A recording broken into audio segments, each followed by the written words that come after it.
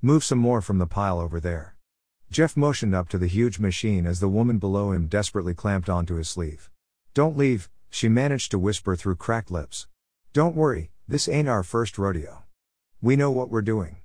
Jeff pulled her out another few inches as the forklift moved a large pile of broken debris and hastily dumped it on top of a different pile. Immediately, there was a groan as the new pile shifted and buckled in on itself. It collapsed into what must have been the basement of the former building. The woman's eyes went wide and her pupils became unfocused, taking rapid, panting breaths. No, that's fine. Jeff looked between the new crater and where Steve sat driving the forklift. He tried to give his head one fervent shake through clenched teeth, then looked back at the woman. That's a great sign, the next part of the plan. Jeff paused and looked around the landscape for a quick explanation. Ventilation holes. He cringed at his own lame answer. It's fine, he whispered again. Finally, with a burst of inspiration, Steve used the side of the forklift, wedged up against what may have been a car door at some point, to scrape an entire layer of garbage from the pile, trapping the woman into the newly created hole. The weight lifted from the pile finally gave enough room for Jeff to pull her free. They both fell back onto the ground, panting. The moment might have been awkward, with the two of them laying twisted in a pile, if the woman didn't immediately start clawing, pushing, and kneeing Jeff in an attempt to get away from him. Just leave me alone, she screamed, backing away and holding a piece of rebar she must have picked up while climbing over Jeff to freedom. She alternately swung it between Jeff, who still groaned on the ground making a feeble attempt to get up, and Steve, now descended from the forklift. We're here to help, Steve said, hands up in a gesture of peace. We're just a few guys with a forklift. We've been helping rescue people around the area. The woman lowered the rebar a few inches but continued to back away. The word hero gets thrown around a lot. Mainly by me. But by the textbook definition, yes, I'd say we're heroes.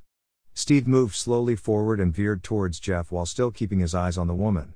We have doctors, Jeff said, as he groaned and rolled to his knees. If you've been trapped under there since the last explosions, you have to be in shock by now. Probably suffering from dehydration as well.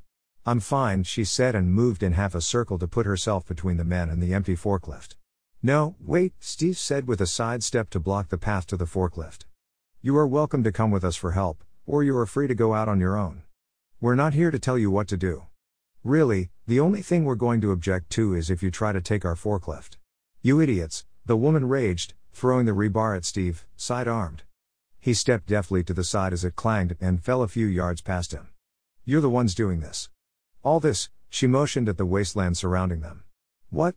Steve asked, confused, but still cutting off the woman's path to the forklift. We're just here to help. Where did you get the power source for that thing? She asked with a motion to the idled machine.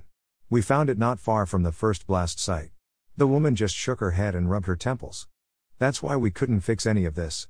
What are you talking about? Jeff asked, finally on his feet. Ground zero for this whole disaster was a quantum laboratory working on a new type of power supply called the Mobius core.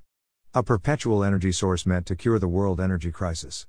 But everything went wrong, and it tore our universe into two.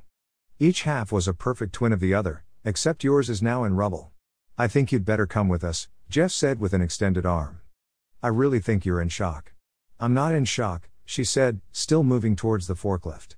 I'm from the other universe. We're trying to fix everything, but we can't as long as you keep the Mobius core running to power a forklift.